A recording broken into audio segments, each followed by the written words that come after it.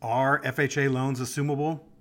And if they are, how does one go about assuming a home with an FHA mortgage? That is what we're going to talk about today on the In Bloom podcast. I'm Josh Bickford, and this is episode number 23 of the In Bloom podcast, live at 9 a.m. Mountain, Monday through Thursday, on YouTube, on LinkedIn, and on Facebook. Here we have a cup of coffee together. We talk about what it looks like to thrive in life and in real estate. We peer around the corner as to what's coming and what's next, so that when it arrives, you're already there. And you stay in front of the market and you're not trying to catch up, or worse, look backwards and go back to a market that doesn't exist anymore. We're not going to do that. We're not going to be afraid of the future, and we're going to thrive. So the best part of the real estate industry culture, I've always thought, was when we sit down together, have a cup of coffee, and talk about our dreams, our plans, our struggles. We connect with each other on a deep level, and we help push each other towards next. And that's what we do here. So enjoy.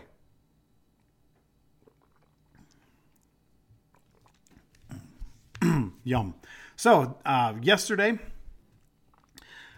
we talked about why somebody would assume a mortgage as opposed to originate a new one. And we went through 3 reasons for that. This week, I'm going to go through the different assumable types. I think the assumable mortgage is what's next. It is going to be the thing that is going to, I've said many different versions of, save people's bacons, drive the market, bacons, save people's bacon. This is definitely something that is going to be a huge driver of the residential real estate world over the next few years. Right now, the supply and demand is still off kilter enough that we haven't seen a capitulation from sellers. We haven't seen people say that they're willing to give up that 3% interest rate for something else. And so we're ahead of things a little bit, but I promise you, once this economy accepts that the Fed's not going to pivot, and once we realize that we're in for the long haul, all of a sudden these assumable mortgages are going to come right to the forefront, and you are going to be ahead of the market, ready to go. So FHA mortgages, so assumable mortgages are government-backed mortgages. That means FHA, that means VA, and that means USDA. Today we're going to talk about FHA. Tomorrow we'll talk about VA. And then Thursday, we will talk about USDA. And there's actually, it's an option that exists right now within VA that's actually, or not VA, excuse me, USDA, that's actually even better than Assumption, that I didn't even know existed until about 2 weeks ago. So we will talk about that on Thursday. So for now, FHA. A lot of people know about FHA notes. They are familiar with them. They're thought of as a first-time home buyer note. You have probably done deals where an FHA note was used. The appraisals are a little bit stricter, so sometimes sellers don't want to use them. On a flip, they have to have a certain title seasoning, so that's another reason why they might not allow for an FHA mortgage. And those are all done out of the thought of protecting the buyer. These aren't people typically who have a huge down payment, and you don't want to put them into a situation that is, like a money pit or that type of thing. FHA mortgages have more relaxed underwriting guidelines. That means higher debt to income ratios, lower credit scores are allowed. The loan is not, the insurance is actually backed by the United States government. So they're looked at as good investments because of that. You have to make a 3.5% down payment on a new origination. And then kind of the downside to FHA and why somebody might choose a different route is you pay an upfront mortgage insurance and a monthly mortgage insurance. And if you don't put down at least 10%, which very few people ever do, you have mortgage insurance the whole time you have the note. Now on a assumable deal, you're not going to have upfront mortgage insurance because that's already been paid. And if it's 3% with mortgage insurance, it's still way cheaper than 7% without it, for sure. So nobody's going to give a crap about that mortgage insurance when they're looking to assume something, because the payment is going to save them $500, $600, $700 every single month. And over 10 years, $100,000 kind of thing. It's crazy. So when it comes to assuming an FHA deal, the most important, skip the screen that I was going to use here. The most important thing, and this is how you find if an FHA deal is assumable. There's something called lender overlays. I do not believe, I can't ever remember a time that I saw an FHA note that wasn't assumable, but there are lender overlays. It is possible you'll come across that. So what you're looking for on if a note is assumable, there's a clause in the mortgage that would be filed with the county, or the sellers would have on file somewhere. It says this: if you sell or transfer this property to another person, your lender, and then there's two check boxes underneath. One check boxes, excuse me, I need more coffee today, will allow under certain conditions this person to assume this loan on the original terms. If that's checked, bingo, you have an assumable mortgage.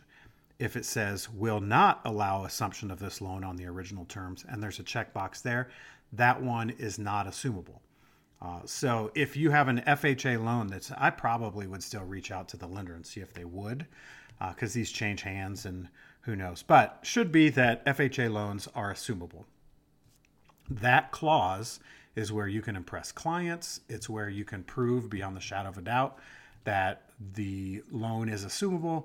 That is awesome. So let's see here. So let's start. So assumption to assume an FHA loan. The buyer that's going to assume the loan has to be owner occupied. That means you're going to move into the house as your primary residence. The rule kind of in the lending world is 1 year. If you're going to live there for 1 year, then you can move on. If the person has no intention of ever moving in, what that's known as mortgage fraud. That will help you go to jail. So don't do that. So if somebody's looking for investment properties, this isn't the way to do it. You can go back a couple of episodes, and I have one titled multifamily, assumable mortgages and multifamily. If you were going to owner occupy a duplex, triplex, or fourplex, I guess you'd say, threeplex, fourplex, I don't know. Probably call those different things all around the country. You could do those and buy one every year, assume it, move into it, get the rents all stabilized and all that kind of stuff, and then do it again. That is how you would buy investment property, assuming mortgages like this. A single family FHA deal, owner occupied only. Super important. FHA also has a rule that you can only have one FHA mortgage at a time. I have read from more than one person that they don't really enforce this rule. So that could be the case. However, I would operate from the assumption that they will, if somebody is moving into another house and they want to keep their previous home as a rental into the future, for instance. Or if you were doing the multifamily thing and you were moving on to house number 3 or 4 or something, that would make sense. When you assume a deal, the underwriting doesn't exist. There is a check that's done on your ability to repay the note. They have to prove that you can afford the payment, and they have to make sure you're creditworthy. So you have to go through those checks, but you're not going to have to get an appraisal if you don't have a 3.5% down payment. And let's say that there's a $400,000 loan on it and it's a $400,000 price. You can just assume the mortgage. The down payment doesn't matter. Hang on, let's try this again.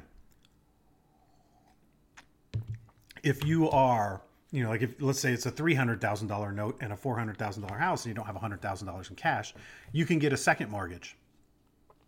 The paperwork from that second mortgage is going to have to be turned in to the first mortgage holder for that ability to repay portion to be accounted for.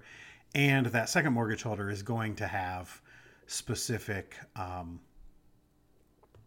like they're going to have terms. They're going to make you get an appraisal and that sort of thing, most likely. And you're probably going to have to put like 10% down on those. So if you didn't catch what I'm talking about, you can get creative with these. Don't have to have a down payment. We went through last week 8 deals down in the southern front range of like Colorado Springs, Monument. I think there's one from Castle Rock. We went through some of those in Colorado where one of them, the seller was probably bringing money to the table for the buyer to assume their mortgage. There's a 2.25% VA note, I think, and they were like $40,000 upside down. Makes sense to buy that house, actually. The seller can't really contribute anything on these, only closing costs. Anything additional has to go towards paying down of the note. So that is worth noting. Big thing to discuss here is the incentives when it comes to assuming a mortgage. With a new origination, the lender, the broker, whoever, everybody on the lending side gets paid. There's money in originating new business. In assuming a previous note, there isn't. There's a few $100 in it for them. So you've got to operate from the expectation that they're not necessarily going to bend over backwards to work with you. They probably don't yet have a department set up to handle these. They will eventually, because they're, like I said, these are going to drive the market. But as it sits right now, they're going to move a little bit slower. They're going to, they're going to be a little bit tricky. There are specific rules that they have to follow when it comes to timelines and all of that. In my master class, which I've got free version linked below, beginnings of it, we go into all of those of timelines and what to expect and how to set expectations for your buyer. If I got into all that on this podcast, it'd be 3 hours long. So those are all things to pay attention to when it comes to assuming an FHA loan. It's an easier process that you can get more creative with, and you can look for a scenario as opposed to, specific house or something like that. Or maybe you're in an area where there's a ton of them. There'll be lots of options. If you're able to market these as a list agent effectively, showing people why the assumable mortgage is such a good deal, these are going to fly. They're going to fly. We talked about that as well from Las Vegas a couple of weeks ago, or I think like 2 weeks ago. How assuming an FHA loan would be different than a new origination. We talked about the incentives. The property has already been evaluated, so they don't have to do that. They're going to check your ability to repay. Down payment sourcing doesn't really matter. They're going to source it, of course, but it's an assumption. It's not a new origination. So all of the rules that apply up front don't really apply in this case. They have to follow the law and make sure you're not like using drug money or something. But, if you need a second mortgage, if you are getting a gift from a family member, if you've got all the cash yourself, if there is no down payment, all of that works.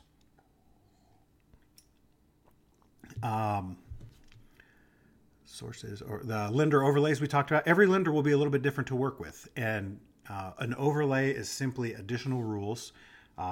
If you think of like a highway or guardrails on a bridge kind of thing, lenders have to, their kind of guardrails are the performance of their portfolio and the amount that they're originating. So if they start to go off the rails that the portfolios, they're going to tighten all their standards up and add rules on top of the minimum standard.